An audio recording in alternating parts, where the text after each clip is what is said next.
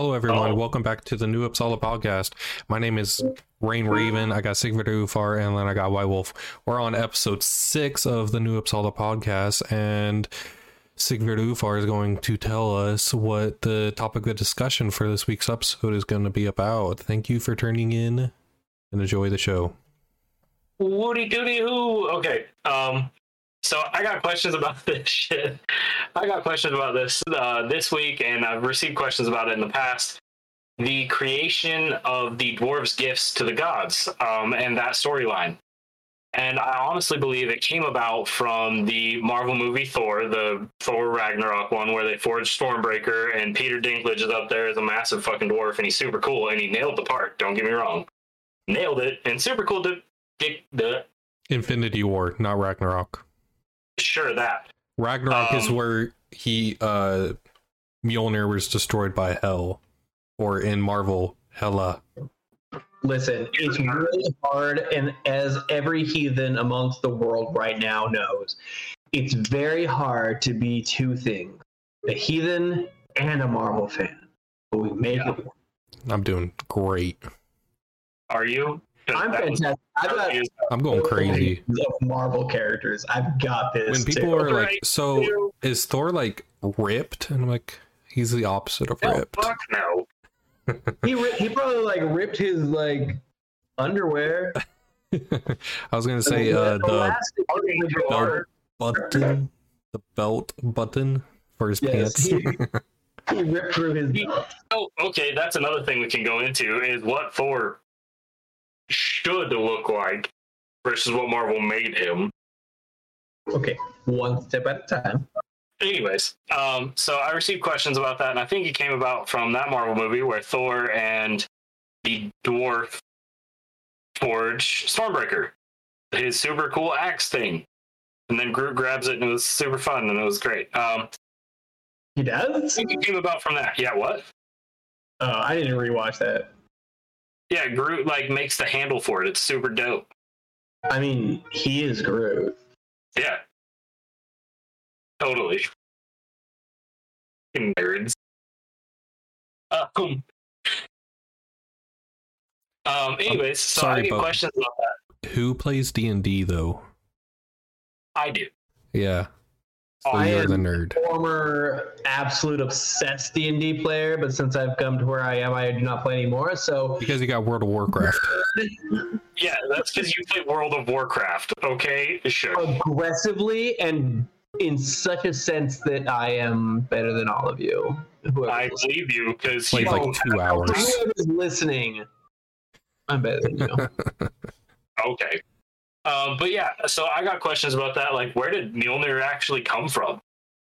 And that dives into a whole topic of this story where, yeah, should I just tell the story real quick or sum it up? Okay. If you can, yeah. So, and this is where Mjolnir comes from. This is the story of Loki cutting Sif's hair and the massive repercussions for him that it has.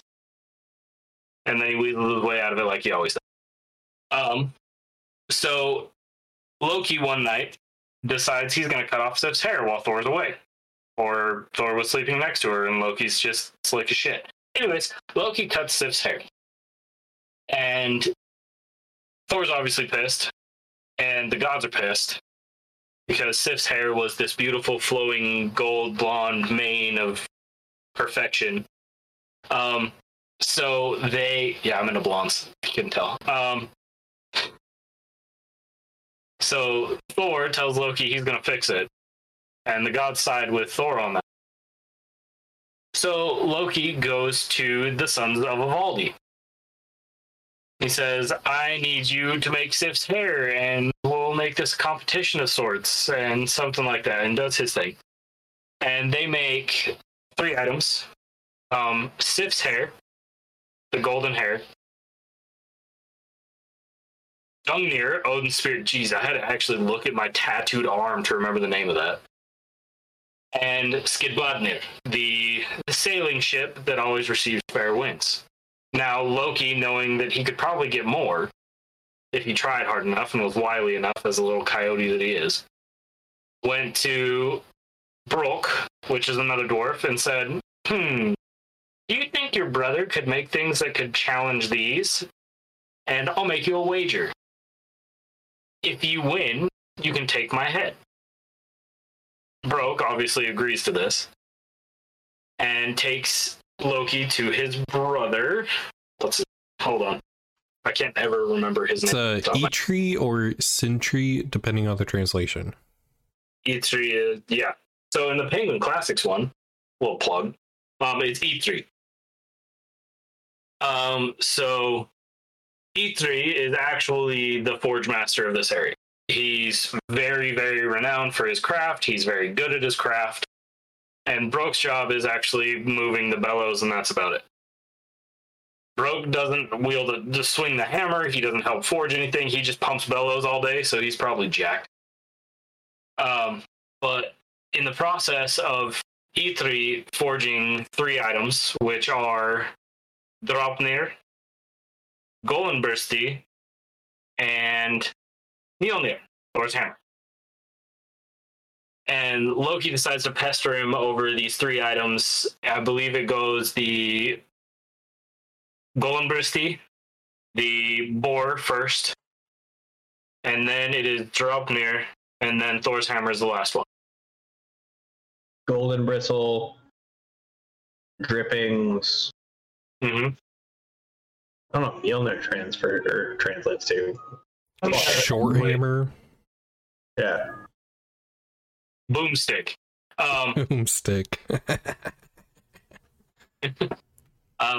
So in the process of them forging this, Loki notices that, yeah, if they complete these perfectly, there's going to be an issue. So first he bites Brok. As Brok is pumping the bellows, his brother says, this forge cannot die. You have to pump the bellows consistently or this shit falls apart. The first time he bites, where is it? Brooke's neck. Neck, and then his eyelids for the second one. So while they're forging Golden Bristle, he bites Brok's neck in the form of a fly, like a horse fly. Bites Brok's neck, and shit gets a little fucked up. But not bad. Still works out. His brother can fix that. So that one goes off without a hitch, and Loki goes, well, shit.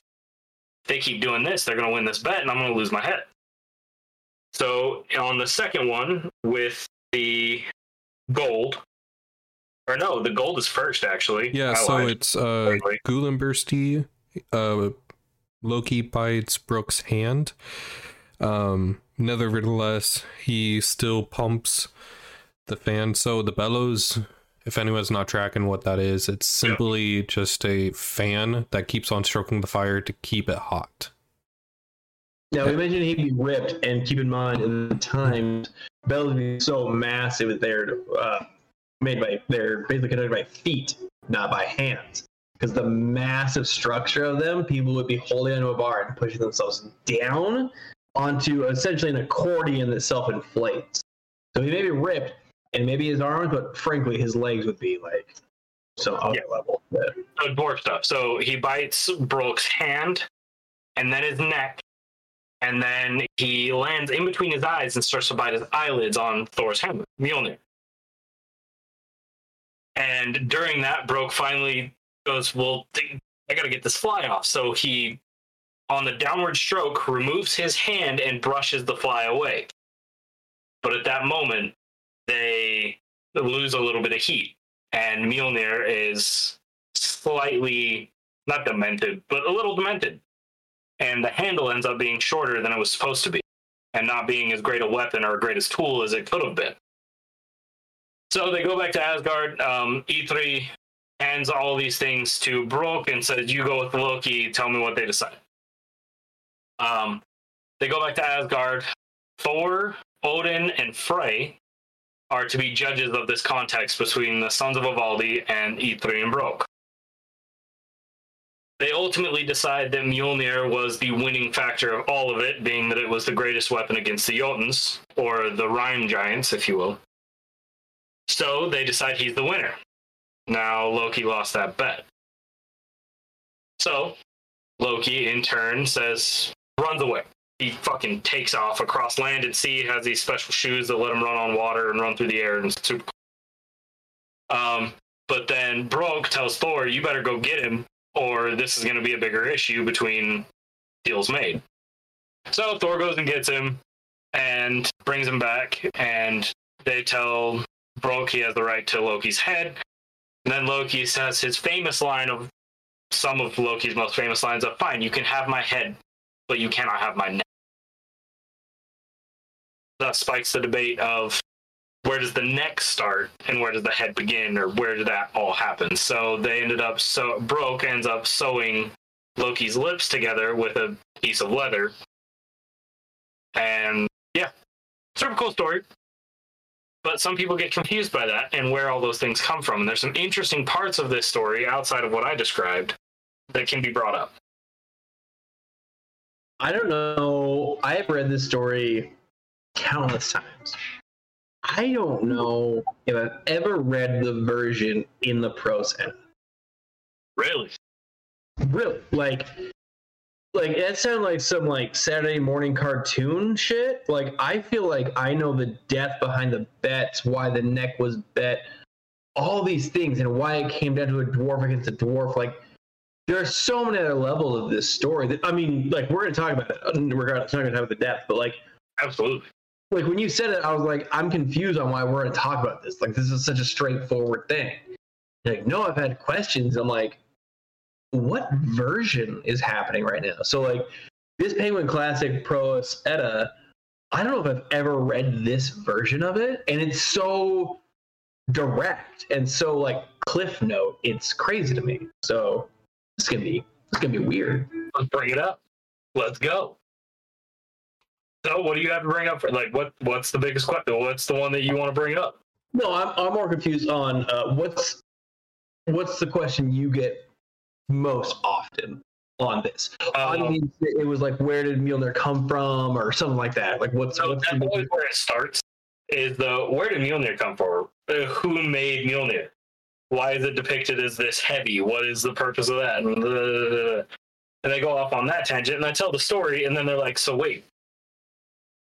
What's Skidbladnir? Where's this? When did Odin get Gungnir? When did this happen? How did this happen?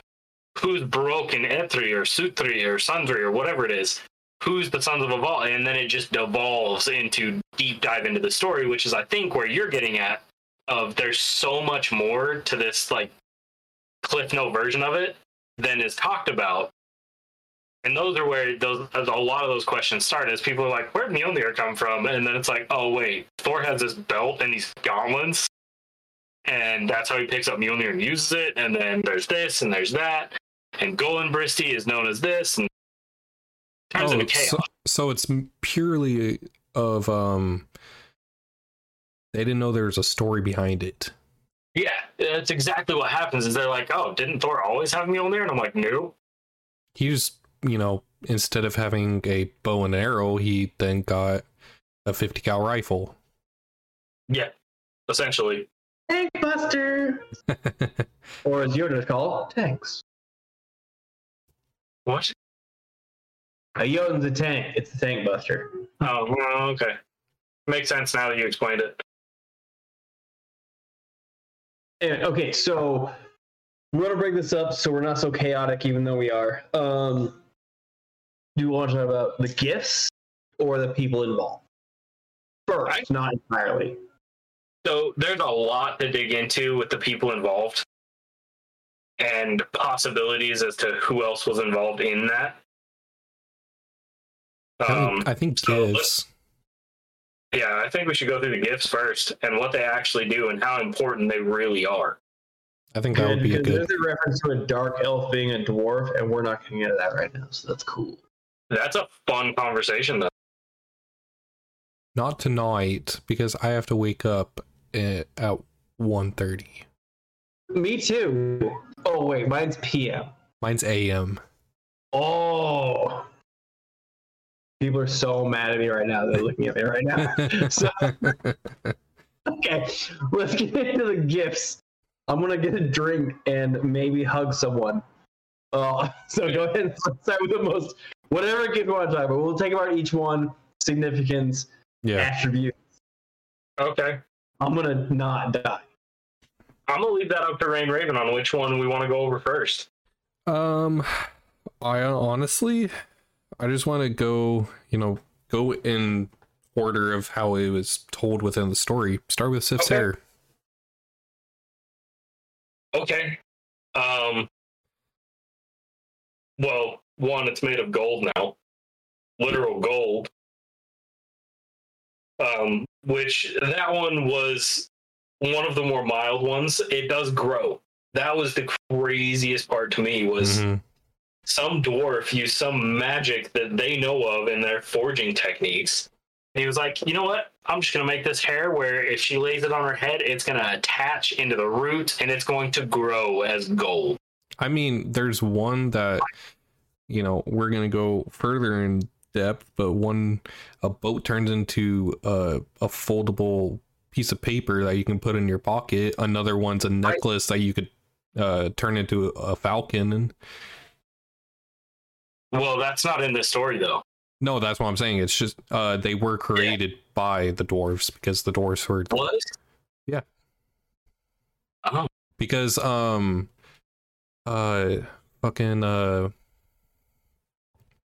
because of Freya's beauty, they were always incapitalized by her, so they were trying to sweet talk her. Okay. I didn't know that. That's cool. We learned things tonight, White Wolf, me and you. You've never read the story, and I didn't know that Freya's necklace. Brisingamon? Yes. Can no one say Freya's necklace? I literally forgot it. I forgot the name of that one too. I know. I've never read a book before. Hey, I'm just trying to get back at you for last week. Hey, Gothar don't read certain parts of a book or a certain translation, and some forget names of amazing jewelry.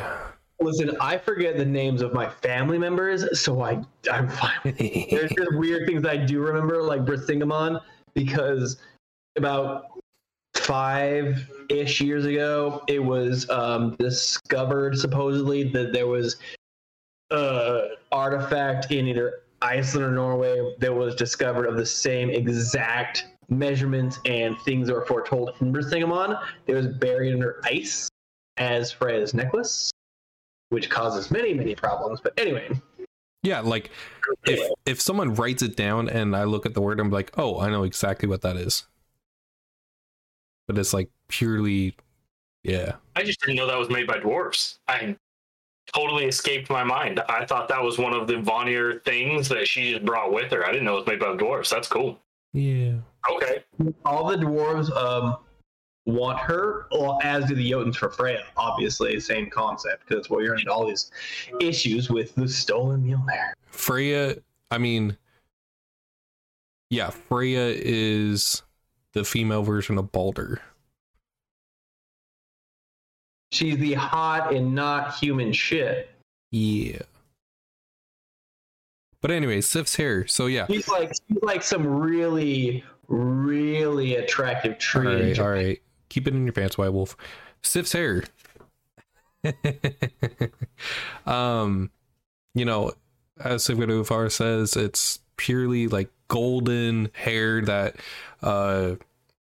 gets attached to the head and it grows. And that's why modern day now Sifs can be associated with the wheat, the harvest of wheat specifically, because of the way it looks when it's fully grown and getting harvested and everything. You make an offering to her for the bountiful wheat.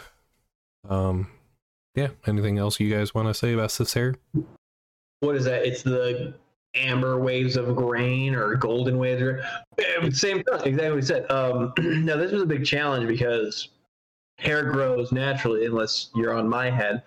But after that, like, the dwarves had to create a goal that self-reduced and grew like hair. So we're dealing with things like Dropnir, but in a finite amount. to grow a certain amount of time throughout days. So this is a really fascinating thing because it had to be as silky smooth, as nice to feel as everything with it. He didn't want to feel some clunky metal or something that's kind of like dying off. It had to be silky, exactly like wheat. I'm sure there's tons of people that haven't felt like a wheat topping, but it's very soft. And it just flows with your hand in each direction. It's that whole cascading effect you see on screensavers or some shows. Like, it's true. So the big challenge here wasn't to make hair out of gold.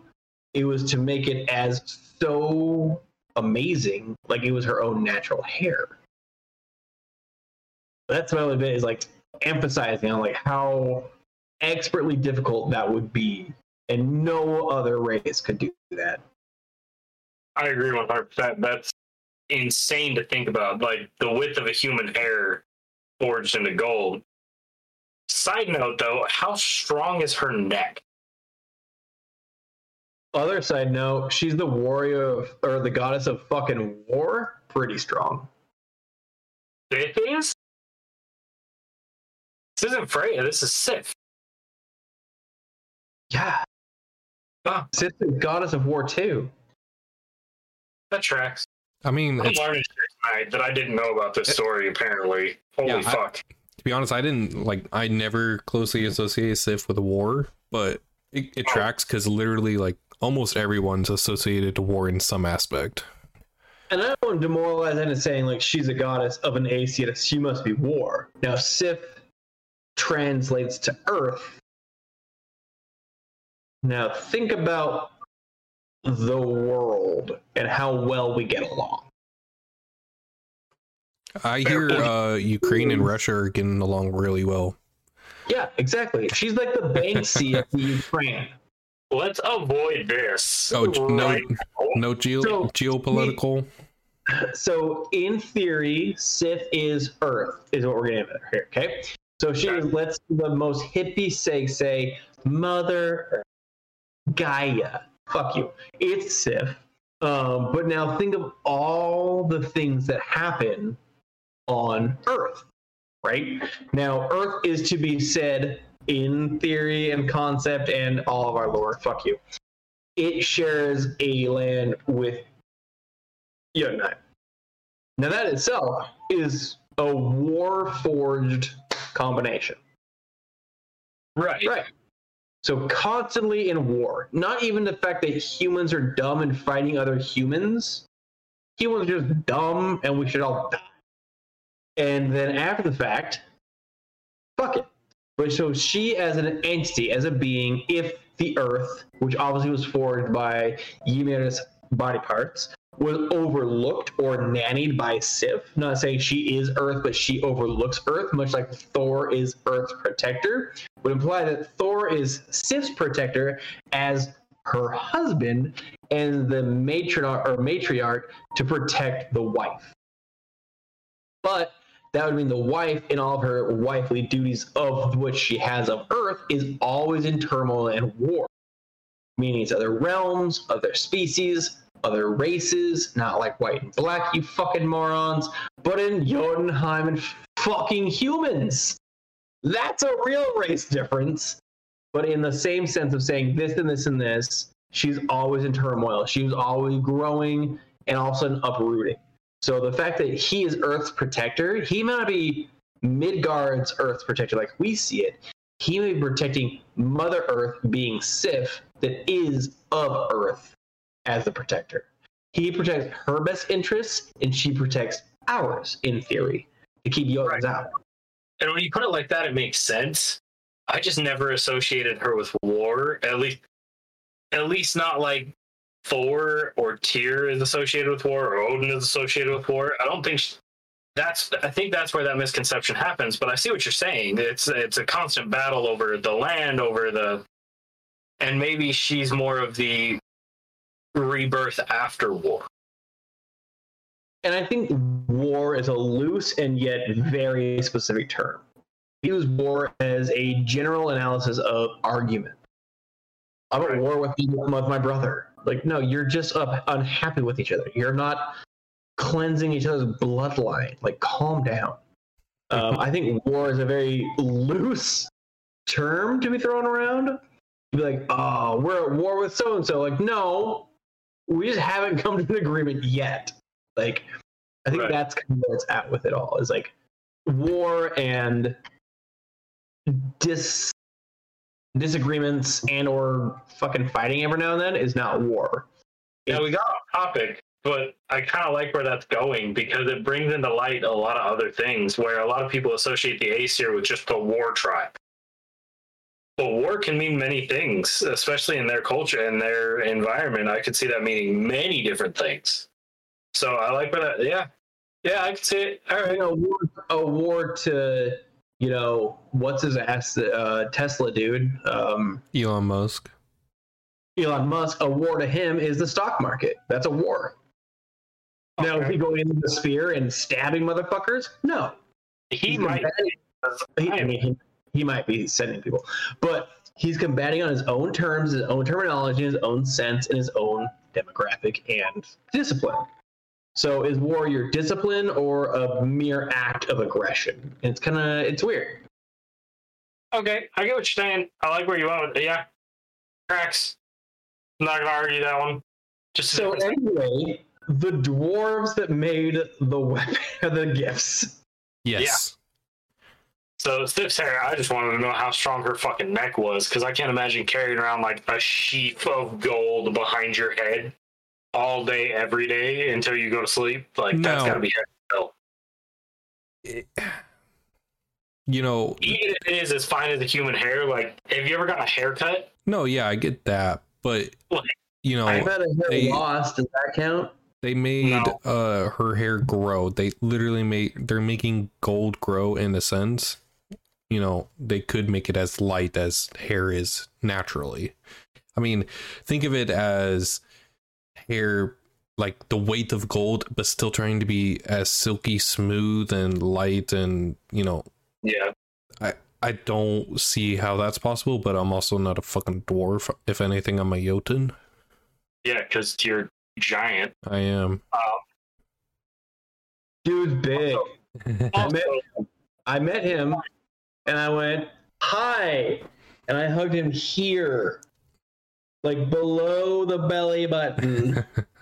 Also, real quick, relief, Rain Raven, you're one to talk about hugging trees. Okay, calm down. Where did that come from?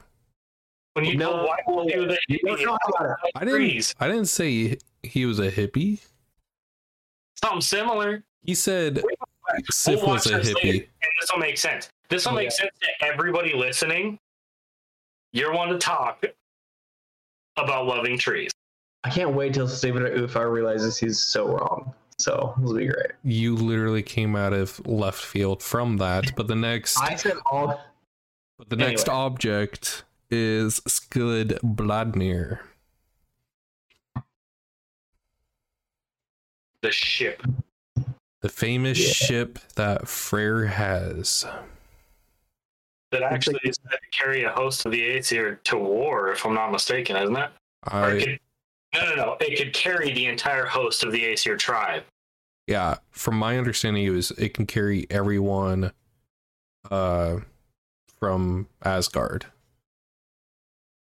Right. That's how big it is, and it never has bad winds. Let's slightly digest that. Now, it's one thing to transport people one place to another. Now think about how bougie and bitchy and demanding and particular the gods and goddesses are, right? So you're not just transporting, get on the fucking train, Beeline will take you to the shop or to the next station, you'll be fine. This is food, feast, entertainment, progression, and weight of all their weapons, all their first-hand, second-hand slaves, whatever you want to call them, all of their people.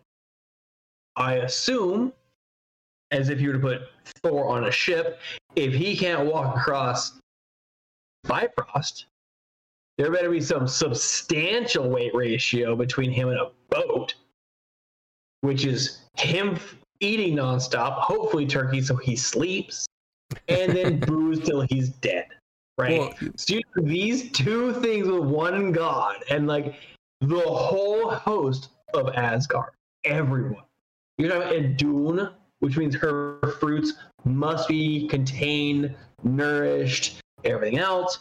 You're talking about everything, all their war tribes, all their weaponry. Like, that's insane to me. Yeah, and like food alone, like in many stories, Thor, he was one of I forget the exact story, but the gist of it is he was drinking out of a well because he was challenged to, or drinking out of a horn that was attached to the ocean because he was challenged to, and then the ocean level started draining, and the Jotuns were like, wait, hold up, calm down, because it was, you know, it was set up where Thor would fail, but in actuality he was succeeding. So think of that amount of alcohol. The ocean level is lowering because of Thor's appetite. And then put that on a ship. Utgard Loki was a dick, and then he kind of paid for it and was like, oh, backtrack. He's bigger than that gut looks like. Holy shit. So I think it actually measured a specific reference to something like 2 inches or something like that. That the ocean drops, or 2 measures or something like that. It references an exact measurement of 2 of something. I don't remember the measurement type. But I can't remember exactly. But yeah, the story of Utgard Loki's Hall, when Thor, Loki, and the 2 kids that they pick up along the way. Yeah. 2 kids they pick up along the way, and that's a whole other story. Anyways. Those kids are so important. I know. They are so important, but we're not getting into that tonight. We can later. That'd be a good one to bring up, though. The ship that turns into the size that can go into your pocket. Now let's talk about what that looks like. And I always have, it's just my brain translating that to the ship of toenail. So it's this whole concept of ships that can navigate the realms and what that looks like at an overall scale. Now, is this ship one that is commissioned obviously by the dwarves, given homage by the gods, and you take everyone there? To my knowledge, I don't know this. This is something that I'm asking genuinely. Do we know when that ship has ever actually been implemented or sailed with or on? What's your question? The ship, which I almost didn't bring thing on because I'm just on that ride. Has that ship ever been used for transportation after the fact it was made? Going to Ragnarok? Is it? Or because the Ragnarok ship that is in question usually comes from hell, from the toenails and the fingernails. Yeah, that's not far. That's for the Jotuns, but from my, my interpretation and, from my knowledge, it was Sklibodnir takes all of the Henyar, all the gods, take them to the final battlefield. Okay. That's why I always think of it as like a fucking island, like a big gigantic island. It's a yacht.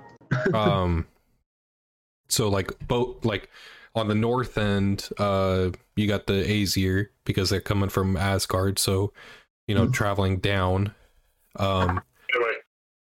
No. Anyway. Why would it be the other way? Okay, first of all, cardinal direction don't fucking matter. Yeah. So never mind. Oh, okay. Well, yeah. And then Naglfar shows up from the opposite direction, and they're marching to each other. That's how I've always pictured Ragnarok. The reason I really actually enjoy that concept, and I'm going to look it up while we're talking this whole night because that's my job, is that would imply that ship expands every day. It only gets bigger. It never gets smaller. Because to host all in Asgard and to host all the in Heliod would mean that everyone that has been taken and will be taken will be ushered or ferried on that ship, which means that ship can only get bigger. I think it's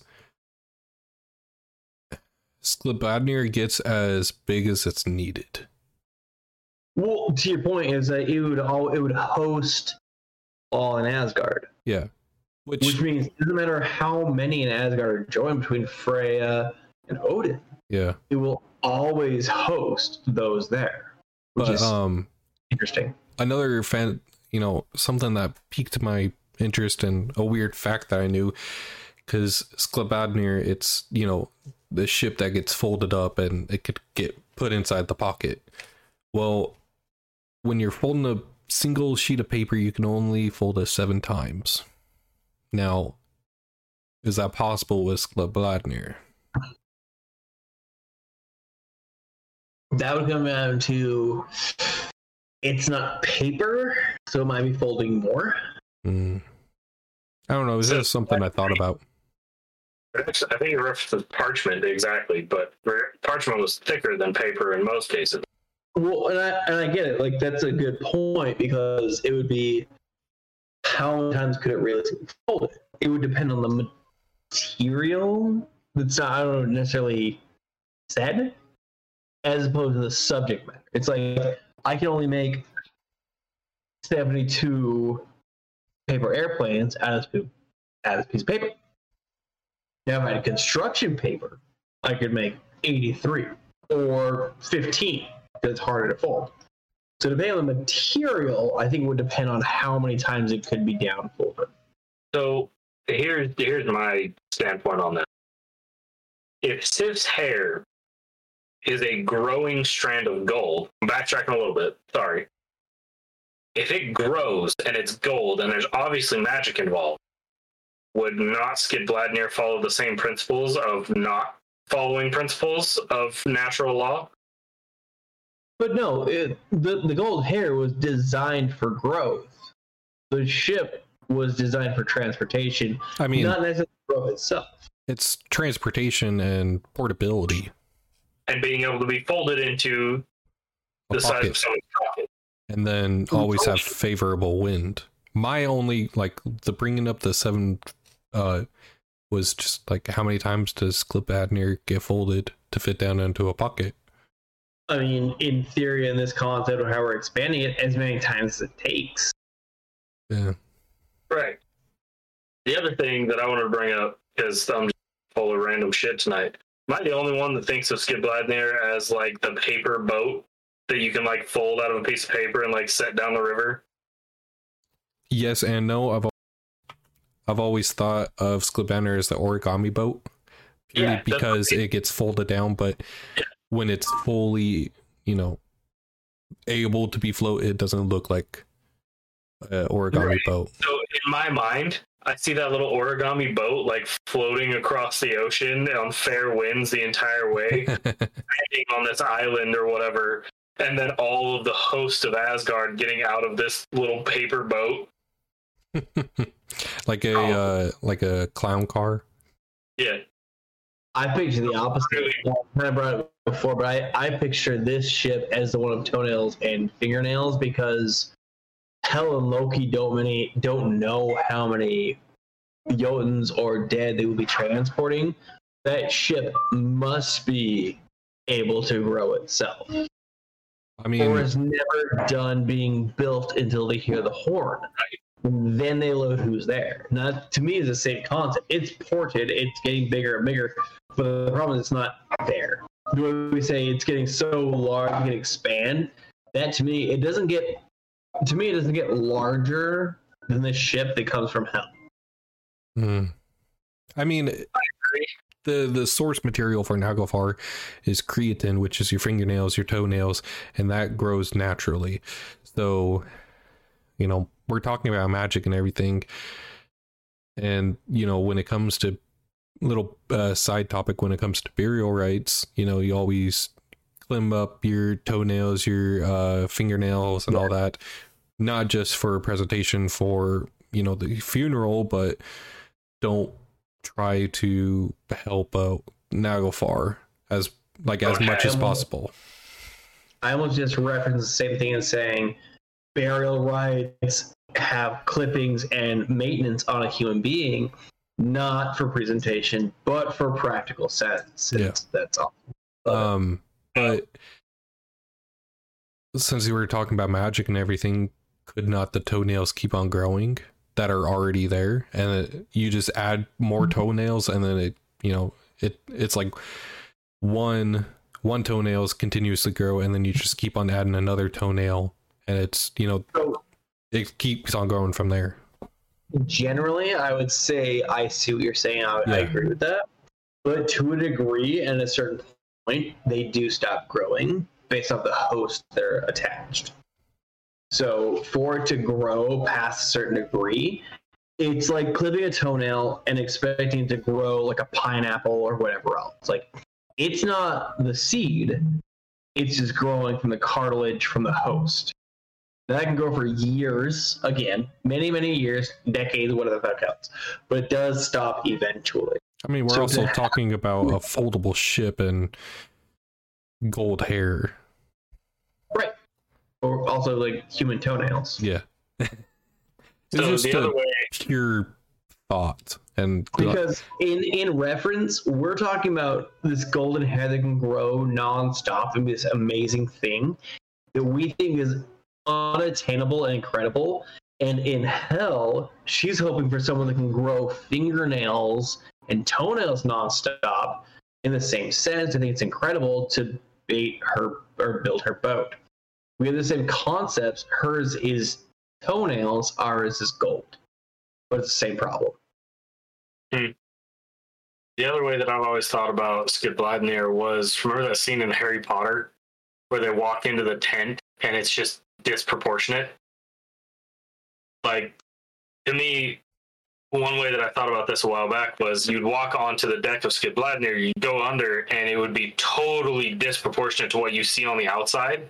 But on the inside, it's way fucking bigger. I see what you're talking about. To me, but yeah, that was another way that I always was like, yeah, that tracks. That makes more sense. But then again, sorry. No, go ahead. Yeah. No, I was going to compare to that. In Dubai, if you go to that restaurant, that hotel, it's massive in architecture upwards, and then it takes you about 40 fucking floors underwater to eat dinner. So you're like, this is huge. And you're like, this is massive. Like, very different. You see one thing, but there's a whole other element to it. So, like, this seems like this, and it's twice the size. So, Dubai, that's all I'm saying. It's like similar. Yeah. So that's always one way that I thought about that was on the outside, it looks like a normal ship or equivalent to what Naglfar would be. And possibly it grows slightly or whatever. But when you bring magic into it and all of that, that we know the Aesir and Vanir have access to, full-heartedly, we know they do. And obviously the dwarves can craft miracles. So to me, I was like, maybe it's just disproportionate to the outside versus the inside of it. And so the host of all of Valhall leaves the hall, loads onto the ship, and when they get down into the ship, it's the same size as what Valhall was. Yeah. I mean, it like, magic, there's no law behind it. And I don't know why, but your theory irks me. And I can't put that whole, like, they sail to an island, that bothers me for some reason. I'll tell you. A reference to it. I can't remember what, so I can't say you're wrong. I just know the final battle, it's on Aether Plain, and I've always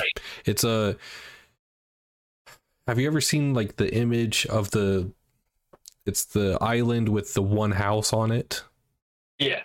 That's how I've always pictured Aether Plain. Okay, so I agree, but there are a lot of stories that it is on Midgard. Right. Right. Its own. I swear, if it's that one stupid fucking island, like, They nailed it.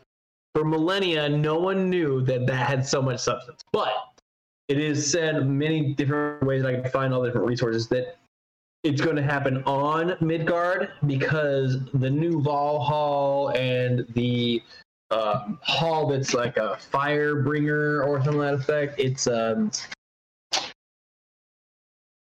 It's a fire shelter, which is the one that's held after Ragnarok, will be also held in the same plane. So it won't be a different realm. It's the same planes, but that's said to be had in Midgard-esque. So right. It's like Ragnarok will take place, and the residue of it will translate to Midgard, and or the actual planes are somewhere there. Now, it could be that exact island. It could be Iceland. It could be the Arctic Circle, whatever else. But the theory is, once that happens, there will be new realms or new halls that open up, including the new Val Hall and the fire or whatever safety. It's the same place. So you said they sailed the island. I completely see that, because in my UPG and studies, it will be an island, but it is weird that I see it on Midgard. No, and I agree with you on that, because that all that happens. But Gungnir. You guys ready to go on Gungnir? Holy crap, thank you. From the ship to the spear. Yep. Yeah, because I was starting to dig. That was thank you. From the kill to the mast. Yeah. Well, if you want to describe Gungnir? Yeah. Oh, sure. Not probably really.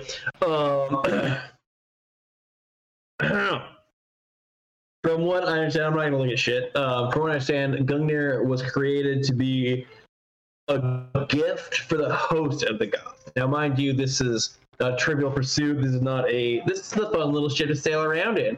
He can travel. And like, oh, this is Mjolnir. It can smash shit. He can kill giants. He is a giant. That's not a problem. Right? So they gotta get something for someone that has it all. Well, he has it all, but knows it all. Right? So Gungnir to me is the ultimate in a hunt, right? So this is the man that they see. He's the all-knowing, the all-powerful. He runs Asgard. He runs the Nines. He understands. But what's he lacking, right? Where could be better? And it's not that he could do better in combat, because he's not gonna fuck with that guy. On his name alone, people count. But where he doesn't always excel is in his hunting.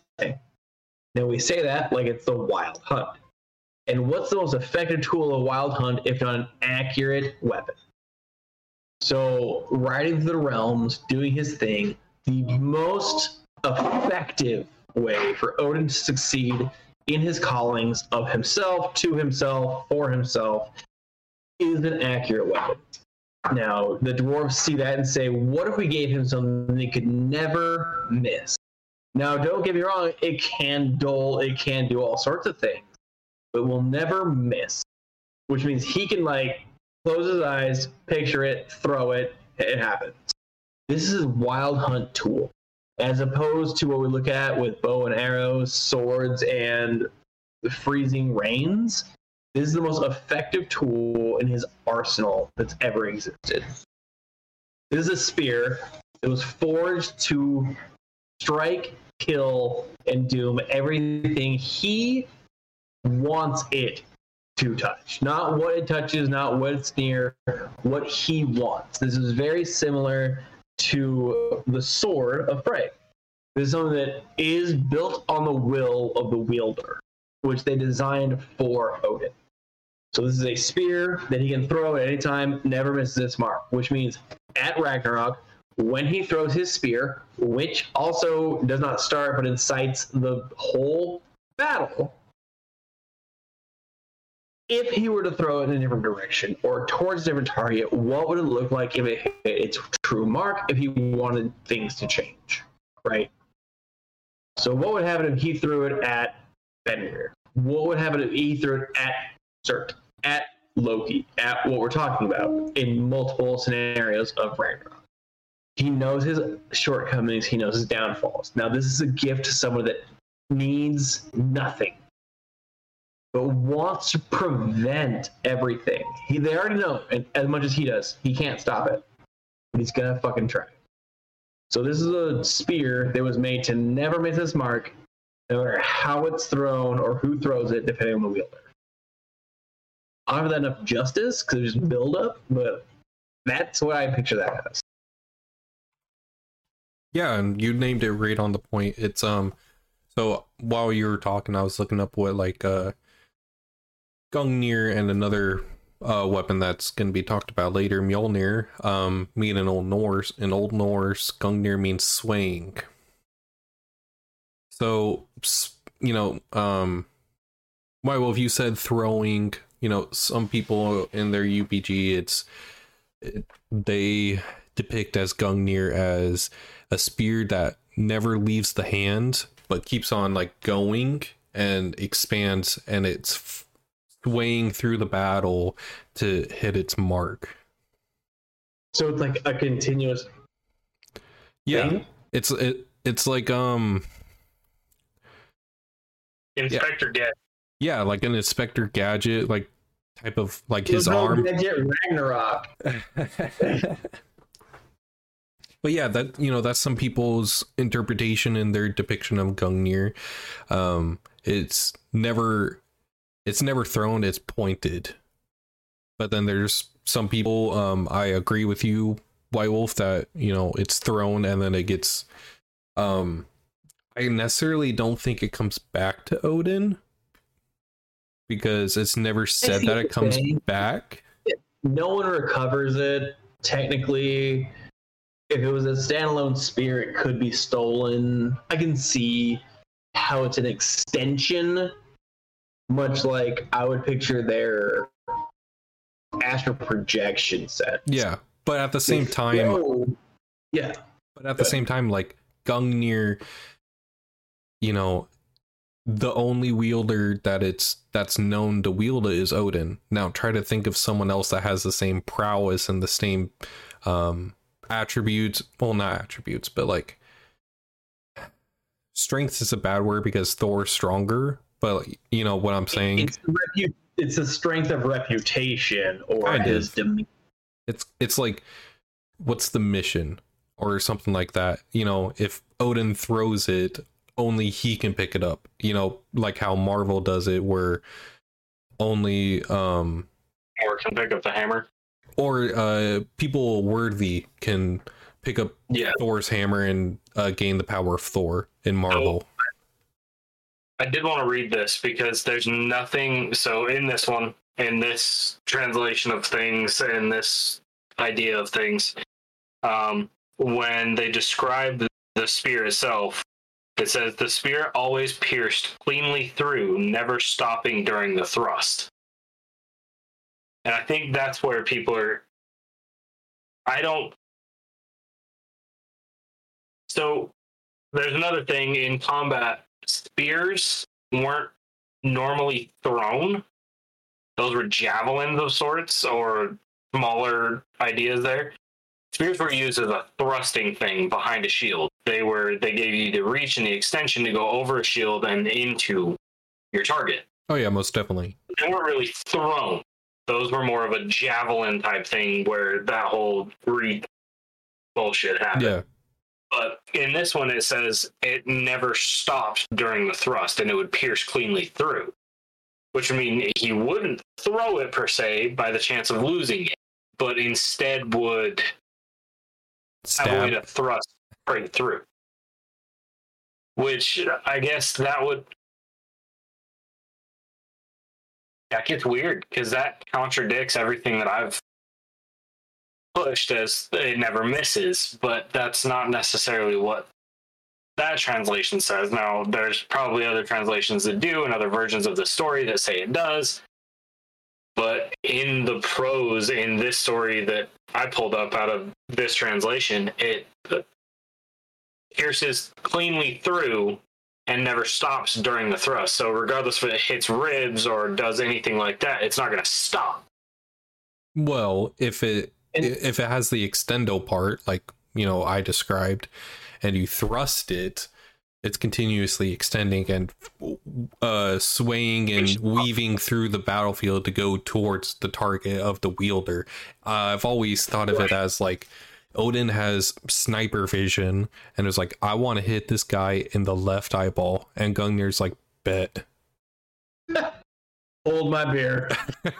That's literally that's interesting because it's not that he throws it in its mark. He can go here, and he's the wild hunt motherfucker. He doesn't care about being in front. He doesn't give a shit. Mm-hmm. So like, his spirit, he's like, you're irrelevant. I'm gonna kill 3 people to get to the guy I want to kill. And so he goes like this, and the thrust never stops until it hits its mark. Now, it's not that it never misses its mark when thrown, it never misses its mark. So it makes sense that it would go until it hit. Right. Yeah.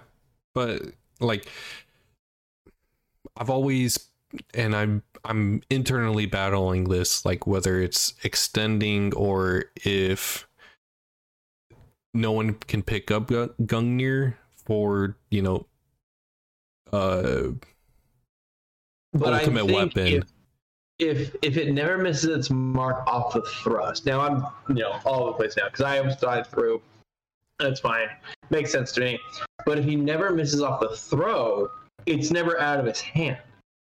Right. They can't recover it if he's still thrusting and it kills them and he pulls back. No one can stop that line because it's not independent. He never lets go of it, essentially.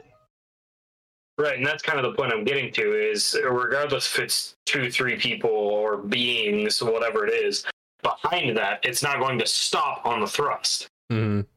Which is how this depicts it, which would mean he never really let go of it, which means there's no recovery. He didn't throw it, so it's not an accuracy thing. It's just that it's never going to stop moving through the thrust. Now, his accuracy is his accuracy. Yeah. He's Odin. Oh, for fuck's sake, it's Odin. I mean, he only has one eye, so... Countless wars. He knows what he's doing. Yeah. And he has one eye, so I'm going to trust his name about as far as I can throw him, which probably isn't very fucking far. But if he's right in front of somebody and he's, for the sake of tactics, you've got the shield and you're going over, he's going to know exactly what he's doing. That's muscle memory to him at this point. But it's not going to stop until it's all the way through and he decides to pull it. So I get where the extending thing comes from, but I struggle with that a little bit. My whole thing is like, you know, Odin's not going to be the person that's medium to short range only. He's going to want to kill people far away, and that's I'm bouncing in between of extending or throwing for his long range. I basically see his spear as a stab that turns into like a ballista, but doesn't leave his hand. He sees the opponent and sees who he wants to on the hilltop, hypothetically, dabs there, and it fucking goes. It never misses its mark. Now, his mark may not be the guy he just stabbed in front of him, and maybe 15 feet behind him, 15 people behind him, and it will go until it gets that person. So I agree. Like, in all of my Ragnarok, he throws the spear to start it, right? It has to happen. And that might be cited, but in no other way does he ever throw Gungnir as opposed to spearing with Gungnir. Now, spearing with Gungnir is the same as I went spearing for fish. I don't throw the stick in the water. I stab it down and pull it back. So here's a misconception from what I understand. The spear that's thrown that everybody references is the beginning of the Aesir Vanir War. Careful with that. Why? Because I think you're wrong. Hold on.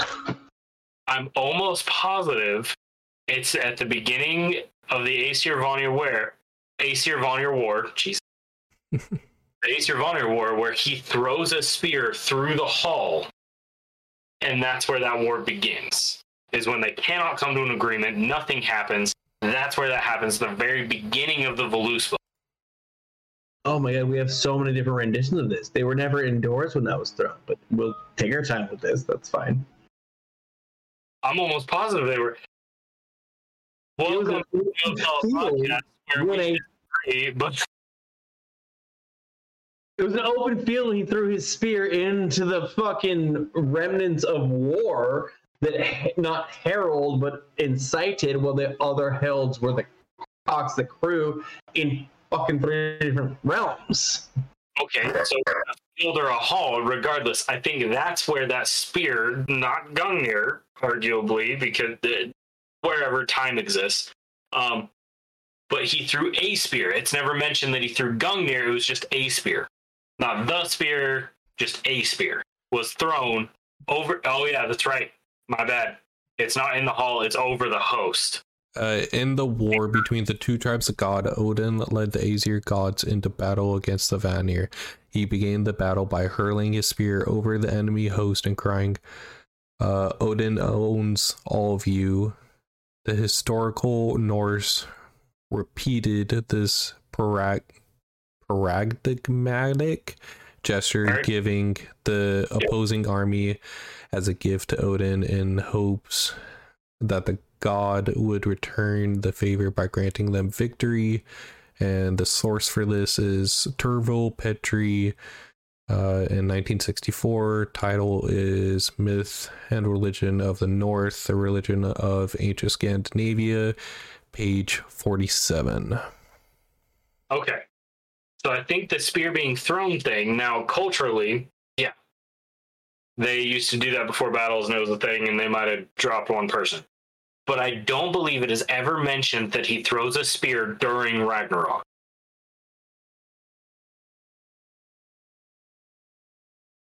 Let alone Gungnir, his one weapon.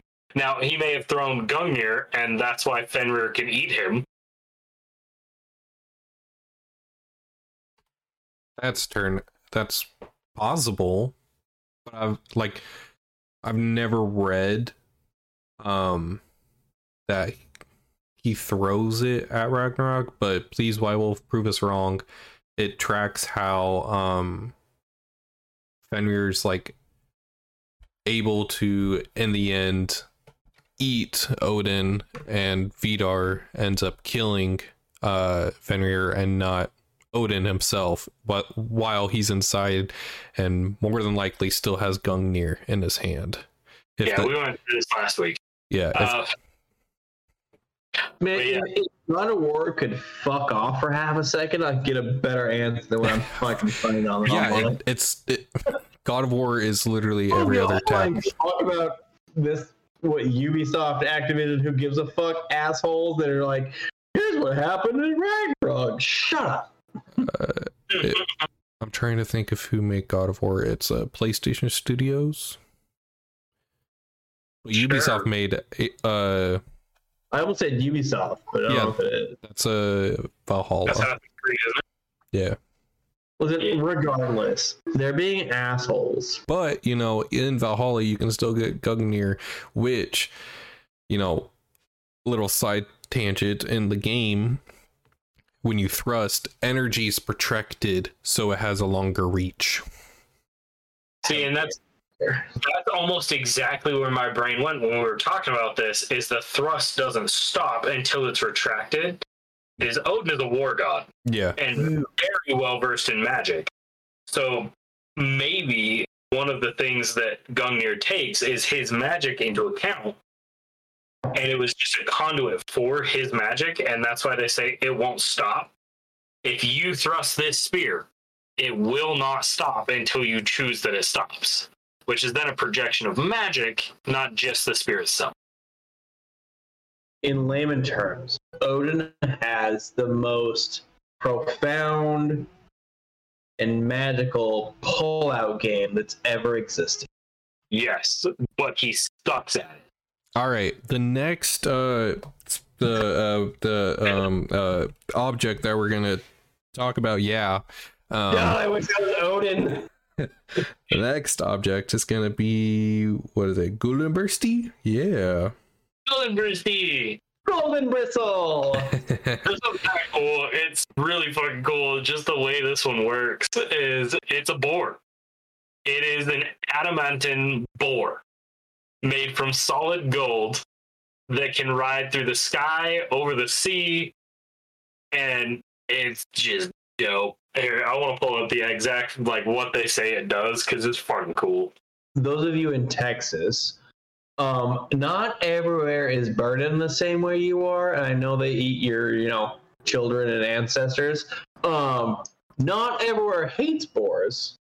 Right. They don't always hunt them. But Why also, do they eat children? oh yeah, no that a boars. thing? Do they eat children in Texas? They eat their bones. I know pigs eat bones. What do you think boars do?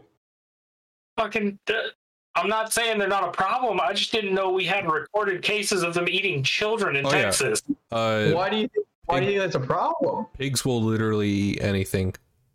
I know they'll eat it. Okay, hold on, guys. Literally anything. Boars will take down jeeps just to kill you. All right, so the creation, I'm just going to read this. Sindri laid the pigskin in the hearth and bade Bork blow. So Sindri is Eitri, depending on the translation, and did not cease work until he took out of the hearth that which he had laid therein. But then he went out of the smithy while the other dwarf was blowing. Straightway a fly settled upon his hand and stung, yet he blew on as before until the smith took the work out of the hearth, and it was a boar with mane and bristles of gold. Then Brooke brought forward his gifts to Freyr. He gave the boar, saying that it could run through air and water better than any horse, and it could never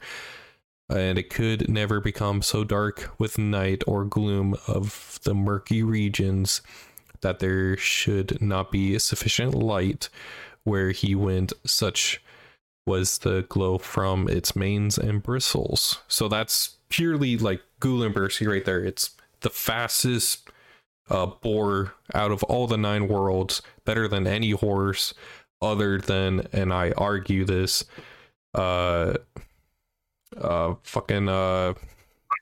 yeah, wait, what? Sleipnir? Yeah, Sleipnir. That's the 8-legged horse. Yes. Yeah, that's where I argue that Sleipnir is faster than Gullenbursty, because Sleipnir's not a traditional horse. They're not faster, but one can access the 9 realms, or one is just speed. Sleipnir can travel itself. Golden Bristle is faster than fuck, but cannot necessarily navigate the realms. And I think that's when they say faster means like not a linear timeline, but time and space concept. Sure. Is my take on it, at least. I always thought it was more of like a sturdy thing. Like it could traverse over anything, where a horse, if you take it up too steep a hill or something like that, it's going to stop. Whereas Gullenbursty is like, yeah, no, I got this. Yeah, if it's sturdiness, no one's going to beat a boar. That Oh yeah. Yeah. Like 30-pound shit in a 5-pound bag, that thing's just stable as shit. Like, my like interpretation and visualization behind Gullenbursty, it's the best steed for, it's better than any horse in every single way. It's, if a mortal tries to come up and he's like, I have the best horse in all of Midgard, Gullenbursty's like, I'll run laps around him. I'll do like the whole Olympics and I'll beat him. Eat his bones. Yeah. But then you got Sleipnir, which White Wolf, you said he travels the 9 worlds, but Gullenbursty can't. I argue because that means he's faster.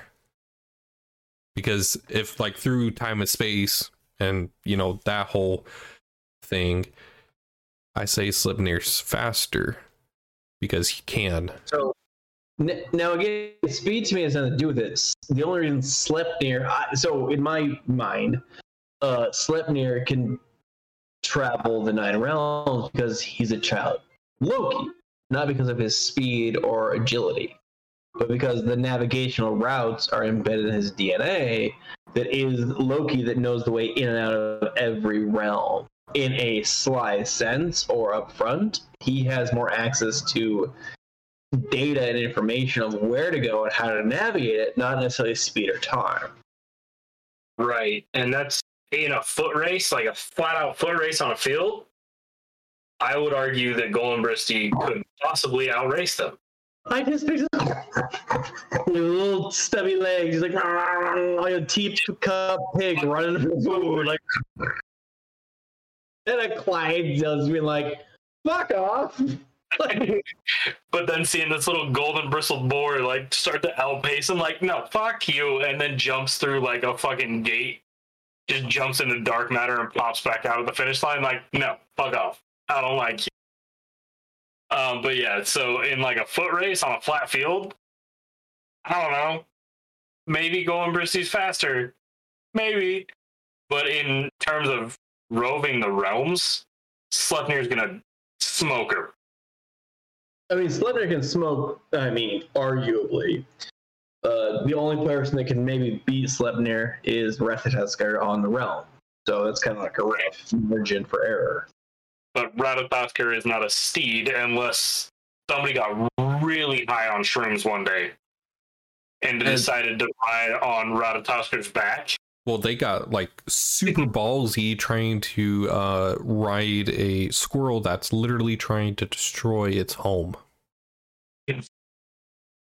I expect that. Yeah, I'm not gonna say I can't see one of the gods being like on a drunken dare, like I dare you to go ride Ratatoskr, and they were like, "Oh, I got this." Oh, Thor would be like, "Hold my horn." You know, Thor is like, "Loki, shoot me down. You get Ratatoskr. This is happening. Let's go." See, and I always see it as somebody else. Like, it wouldn't be Thor on that one. Thor would be like, "No, I got food, man. I'm good. I'm chilling right now." It'd be one of like the lesser known gods, like trying to gain clout among the host of the Aesir. Like, I got this. I'm gonna ride Ratatoskr today.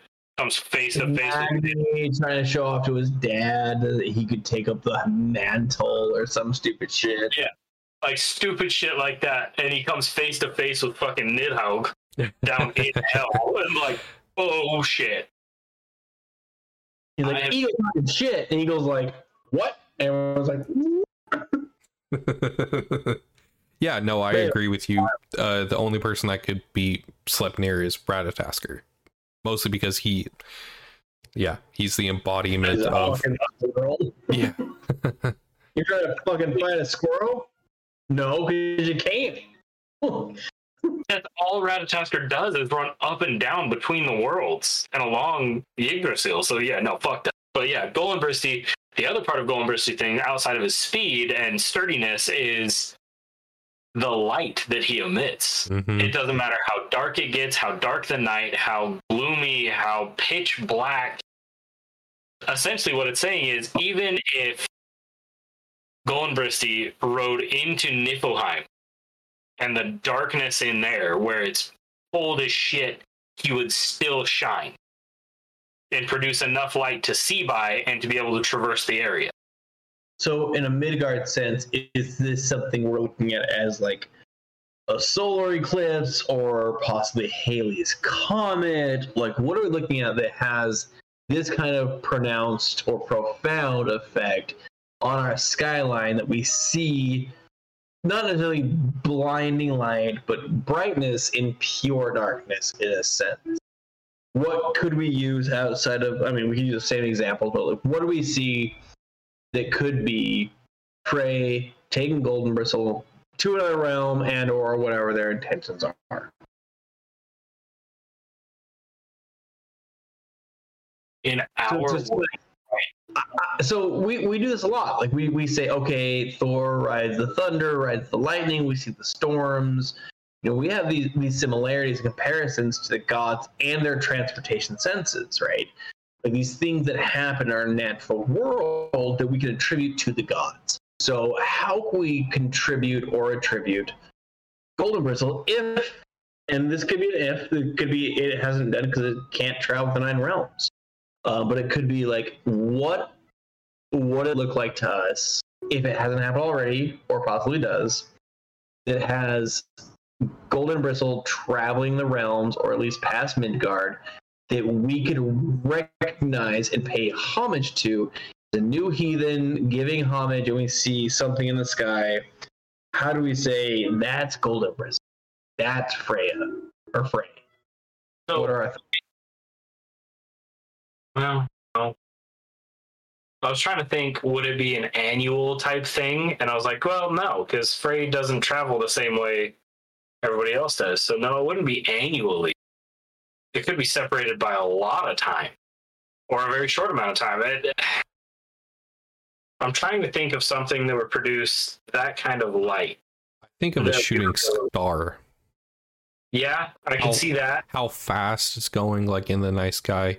And when we were talking about light and how much light it goes, whether it's all dark, mine is stars, like millions of miles, like uncomparable amount of distance, and we see stars. Okay. And we can see them and all of that, and they're still like that freaking far away. But then you got a shooting star, which is moving, so that's where that would be the only thing that I can see.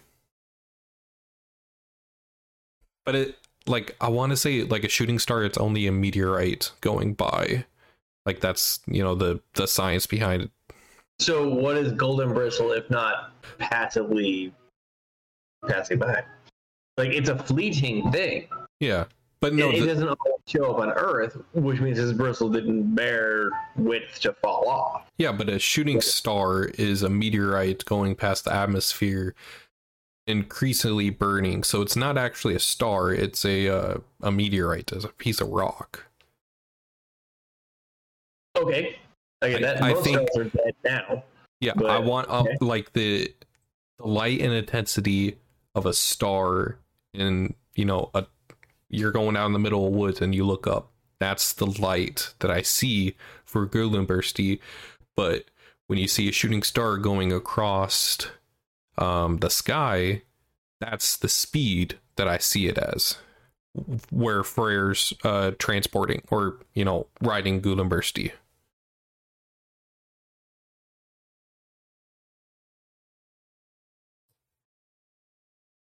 Okay, so for me, it's not a question of speed. Like, speed is exactly that. I mean, like, you can go plaid, and that's fucking fast as shit, right? That's ludicrous speed. But what we're talking about with Golden Bristle and shit is that it goes so fast, it burns out so quick, vice versa to comets, shooting stars. So we see comets as something that gets to Earth's atmosphere, burns out, gets dead, right? So what's the difference between that and maybe you already answered it, and I'm not really listening well enough. A shooting star and a meteorite or whatever else. Like, what's going on with the difference there? I mean, it's just, if I see a shooting star, that would be something I would, be like, oh, thank you, Freyr, for giving me the ability to see you during your travels. That's where I would see the real life application and the homage. And, the same as, you're in a thunderstorm and you pay an offering to Thor because he's actively fighting against Jotuns. I think that's what your question was if you see something in real life, how can you attribute it to Guldenbursty? And that was me. It was a shooting star. And that to you attributes to that? Yes. That's the only thing that logically makes sense in my head. Cool. That makes sense to me. Just touching base on that shit. Here's my dilemma. I'm trying to Go think. ahead, Mr. Krabs. Fuck it up. Go ahead. No. Relax. Calm down. I don't know. Do we have any record of Frey ever coming to Midgard?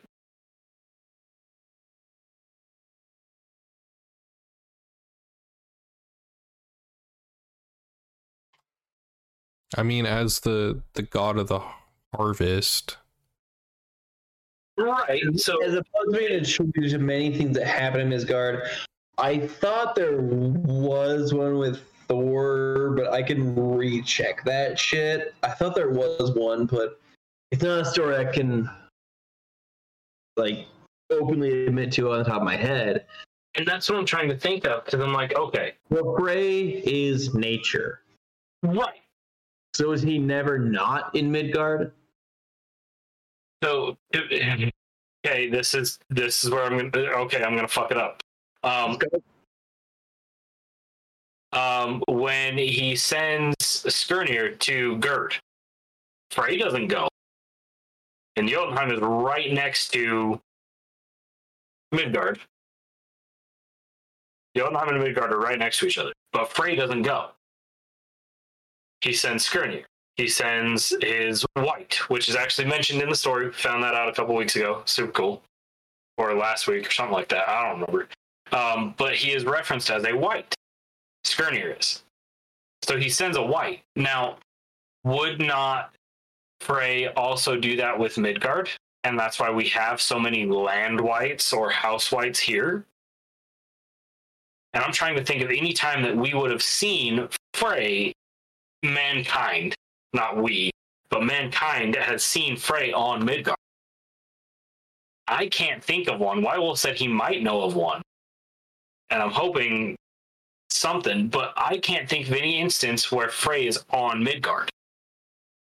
So we wouldn't have any reference to Golenbersti showing up, whereas Thor is obviously thunder and lightning and fighting Jotuns in Jotunheim right next door. Odin we have tracked. Heimdall as well. We have tracked. What's up? Yeah. There's no documented that I know of. Because when I think of Golenbersti, I think of it as like, so we're in America, football, like the throne football, not the soccer one.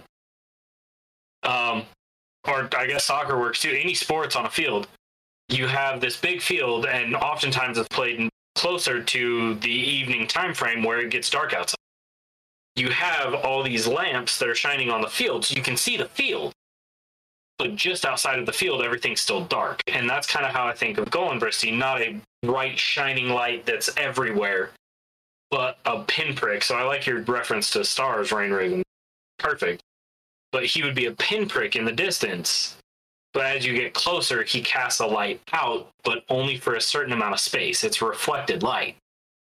Just like the moon would be, which was my initial thought was the moon. A full moon. But then I was like, nope, that's Mani. Arguably, they could be interchangeable, but that would be the closest thing that I can think of to honor Frey, would be the full moon here on Midgard. A reflected light that we can see.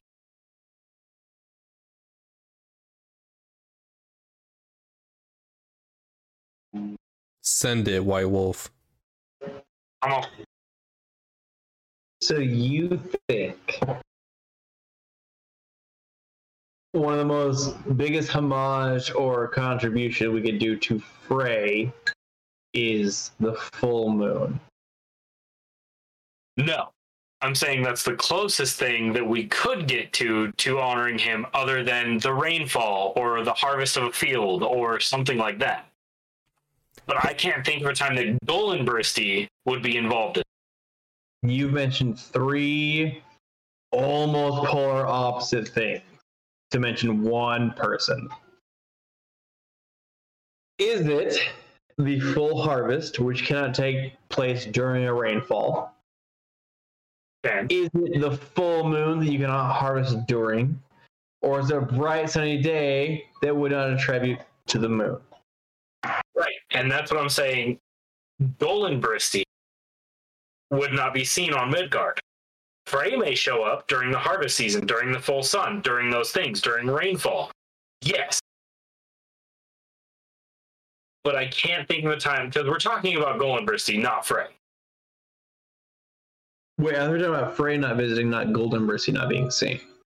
Well, we're talking about the story of Goldenbristy and the creation of Goldenbristy. So we know it was given to Frey, but we wouldn't have reference of Frey or Goldenbristy riding past Earth or being on Earth. So I can do a literal or a metaphorical or both. Sure. Well, we still have the other two to cover, and we're at 125. Sorry. Okay, real quick. If Frey is the god of harvest, would not his steed be the thing that is harvested upon? I.e., would not a tractor be Goldenbristle? Swiftly moving in tangent with the god of the harvest to ensure the most yield. Sure, I can see that. Right? Now that's the literal sense. Correct. Yeah. Now we're talking metaphorical. We're looking at a day that extends out in great weather, or Goldenbristle reflecting the light of the sun, being to deter inclement weather in order for the most productive yield to have happened in a single day. For a farmer, being Goldenbristle in a metaphorical sense, saying the Goldenbristle of the sun reflects off its yield, off its quills, and provides a sunny day for harvest, being the metaphorical. Yes. So in a day that doesn't always happen, and I will say right now, in the last 2 years, my farm has taken a big kick in the nuts because of temperatures and whatever else. We started off our planting season frozen.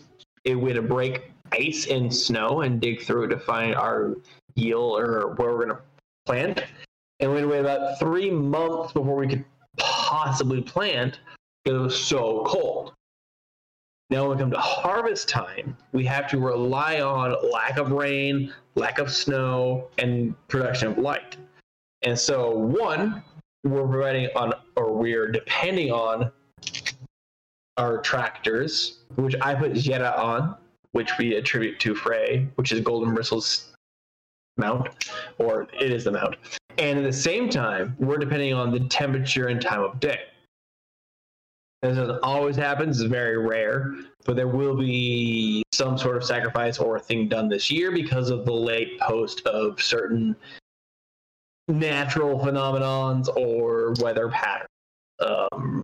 So to me, Goldenbristle is not the boar he rides in on. It is the boar that provides what Frey wants.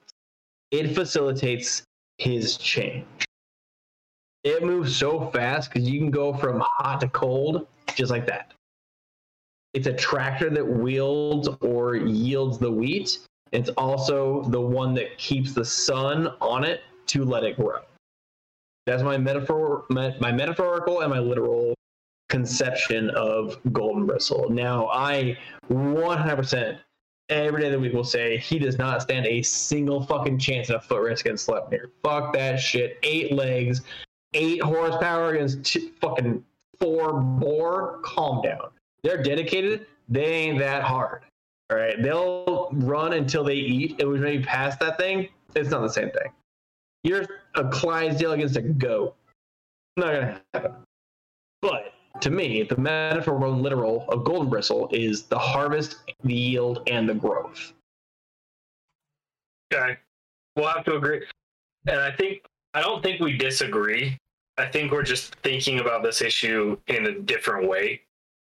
Because I agree with everything you're saying. 100%. Yes.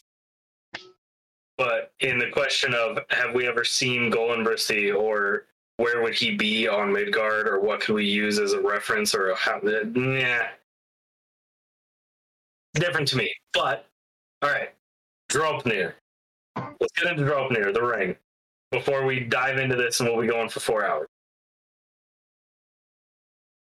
So Draupnir, the golden ring that was forged, that on every 9th night, 8 of equal weight and size, I believe. Yes.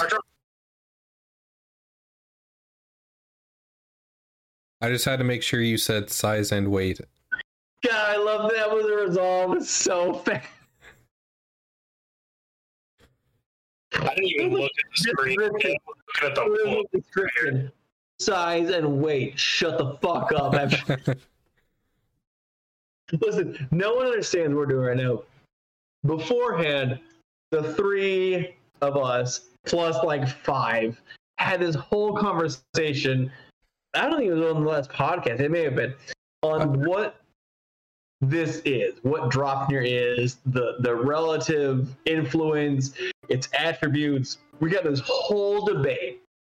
I cannot do. Does Dropnir forge other Dropnirs that can drop more Dropnirs? Right? Sounds like nonsense. Was our topic of conversation. And now we got to the point where it's size and weight, but not ever attributed to attributes. So I love that. I'm sorry. I know you said it right, and it made me want to shit on all of us all the time. I was one of the ones who was like, no, Dropnir makes other Dropnirs, and it makes other Dropnirs. Every 9th day, 9 rings are produced, where 9 rings produce other 9 rings, and it became this like multifaceted, non-stop currency thing, where Rainer was like, no, idiots, it just says wait. And that's basically it. It's not the attribute. You know, their argument was, well, you know, Dropnir is given to Balder when on his funeral pyre. Dropnir is offered to Gerd for in the Skirnir Mall, and then, you know, Dropnir is given to, or White Wolf said this, but I still have yet to find it, but Dropnir was given to Fafnir for the gold for him being crazy, you know, going crazy for it. Found in his hoard, not given to him. But yes, I understand. I mean, it makes sense because the tribute to Fafnir's father was given by Odin, which, you know, if I have unlimited amount of gold from a ring, I'm going to use that. So yeah, it could be. But anyways, Dropnir, each of the drops are Dropnir, but you got the OG Dropnir, which is held by Odin.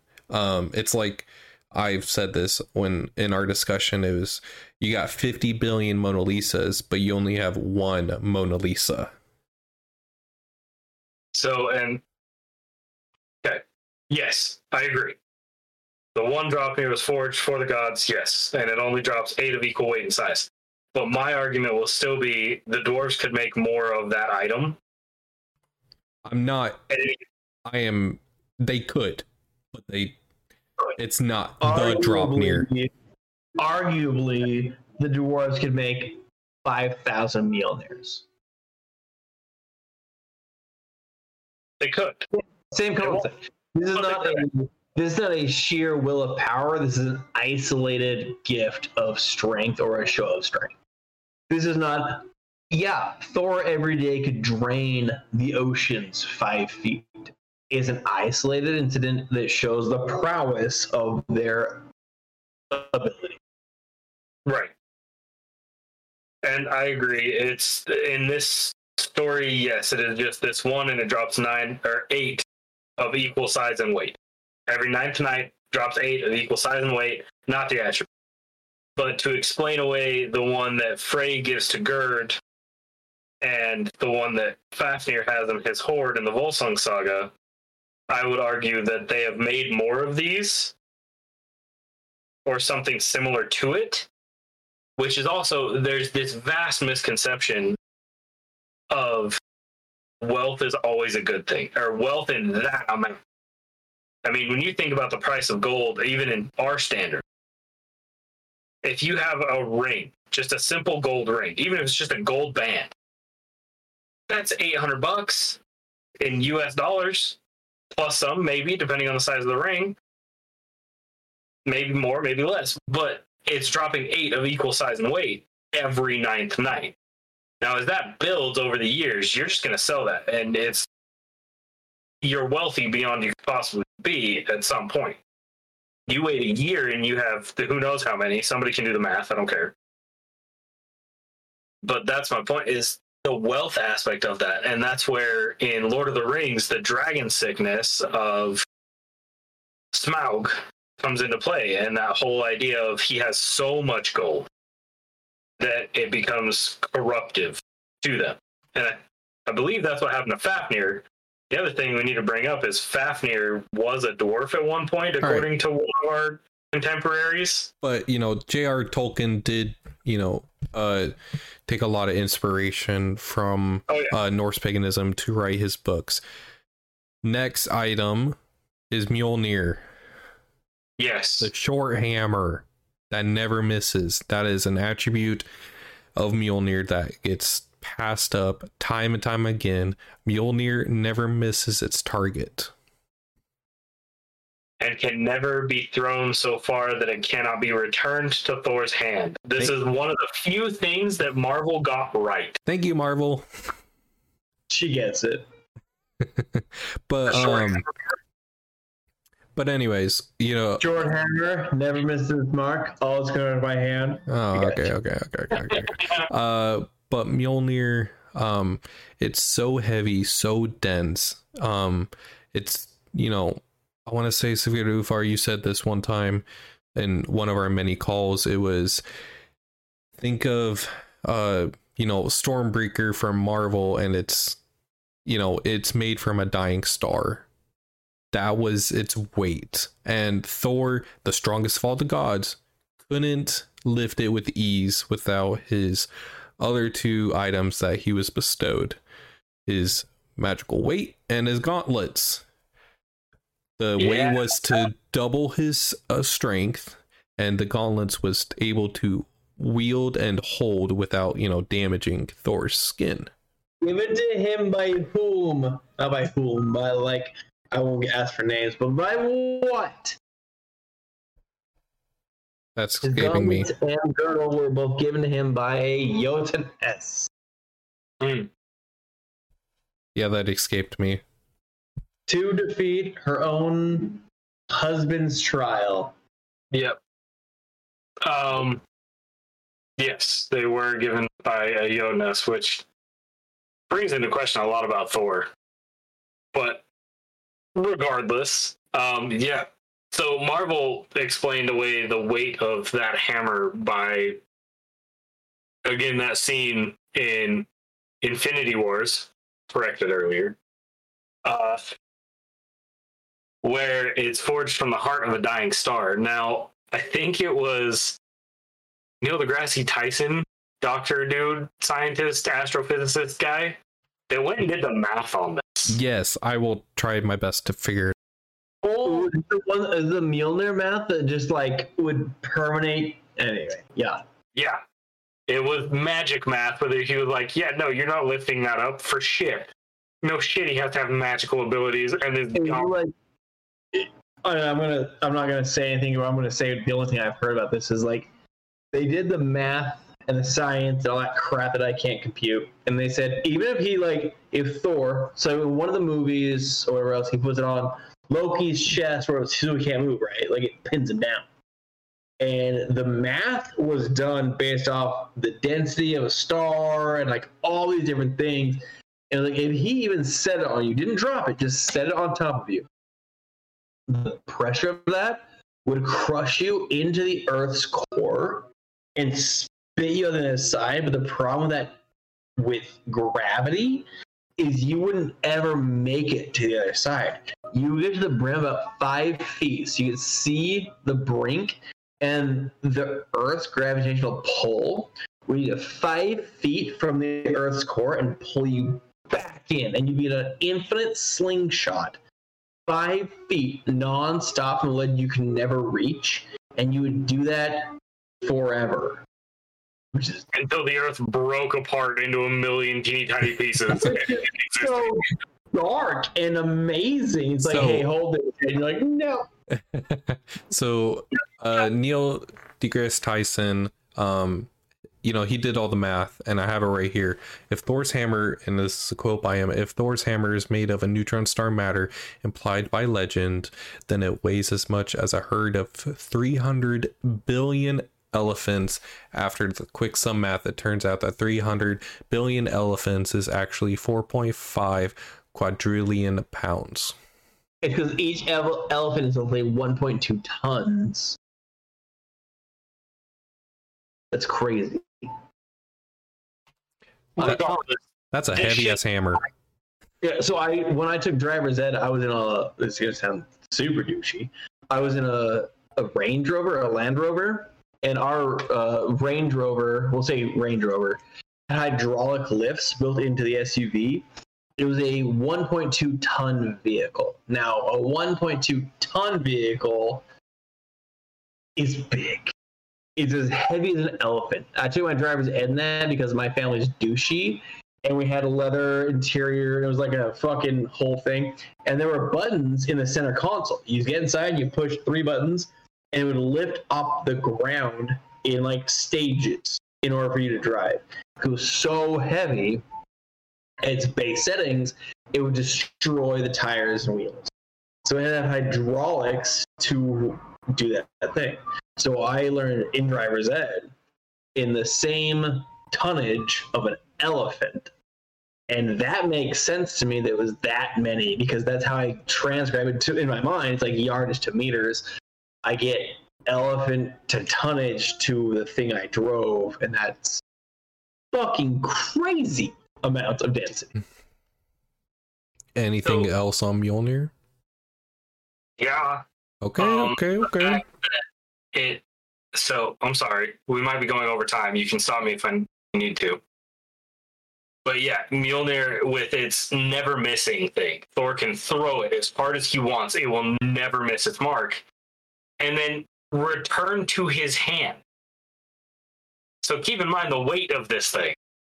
Now imagine all the planets in like some solar system going as it flies past, as its gravitational pull happens, and then getting pulled together further on its way back. Like, this shit's crazy. Anyways, I know we're over time. I've never heard of Mjolnir returning to its thrower's hand outside of Marvel.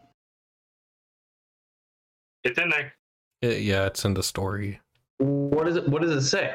Like, because all right, ready? Are you ready? Then how does he get it stolen so often? Because he sets it down. Okay, so it's not. Will stay in motion. So it's the same as the spear. All right. Yeah. I'll just read the whole. Just rip it. Yep, I'll just rip it. So if Thor. All right. What page, if you don't mind? 93 of the. I'm on 30s. All right. Penguin Classic, Snorri Sturluson, Prozetta. And if he decided to throw the hammer, it would never miss its marks, nor could it ever be thrown so far that it would not find its way back home to its hand. To his knowledge. Thing. Is it his hand or the hand that threw it? His hand. But Thor's the only one that can wield it. Yeah. To its best effectiveness. Now, Thor's hammer gets stolen, yes. But it's never said if the hammer is picked up or if the ground beneath it is. I mean, they pick it up and they put it in his lap. And that's the weird part that doesn't make it. So maybe Jotuns are just that fucking big? Yeah. So, I mean, that's why. The is that I want to see Mjolnir, and they give it to him like it's fucking a remote controller. And they're like, "That's Mjolnir," and he's like, "Yep, you're all gonna die now." Like, you're like, well, that's weird. But I don't know. Mjolnir has a weird ring to me because it seems like there's a lot around a little, but there's a little that does a lot. Yeah. I mean, like we said prior, I mean, I said it prior, Thor was already killing Jotuns. He just got more effective at it once he got Mjolnir. Oh yeah, and he still, mind you, wielded Mjolnir, but he wielded it better when he got the gifts to wield it better from a Jotunnes. He's a thick boy. Anyways, thank you all for coming and listening to the New Uppsala podcast. I'm sure we will retouch on a lot of this stuff later because this is huge when we talk about Thor and Mjolnir and his prowess with weapons and his battle with the Jotuns, as well as Odin and the spear Gungnir and the battles of Ragnarok, which I'm sure we'll touch on again. But thank you all for coming to listen. I hope you guys enjoyed it. We will see you again next week. Enjoy. Thank you. Bye. Bye.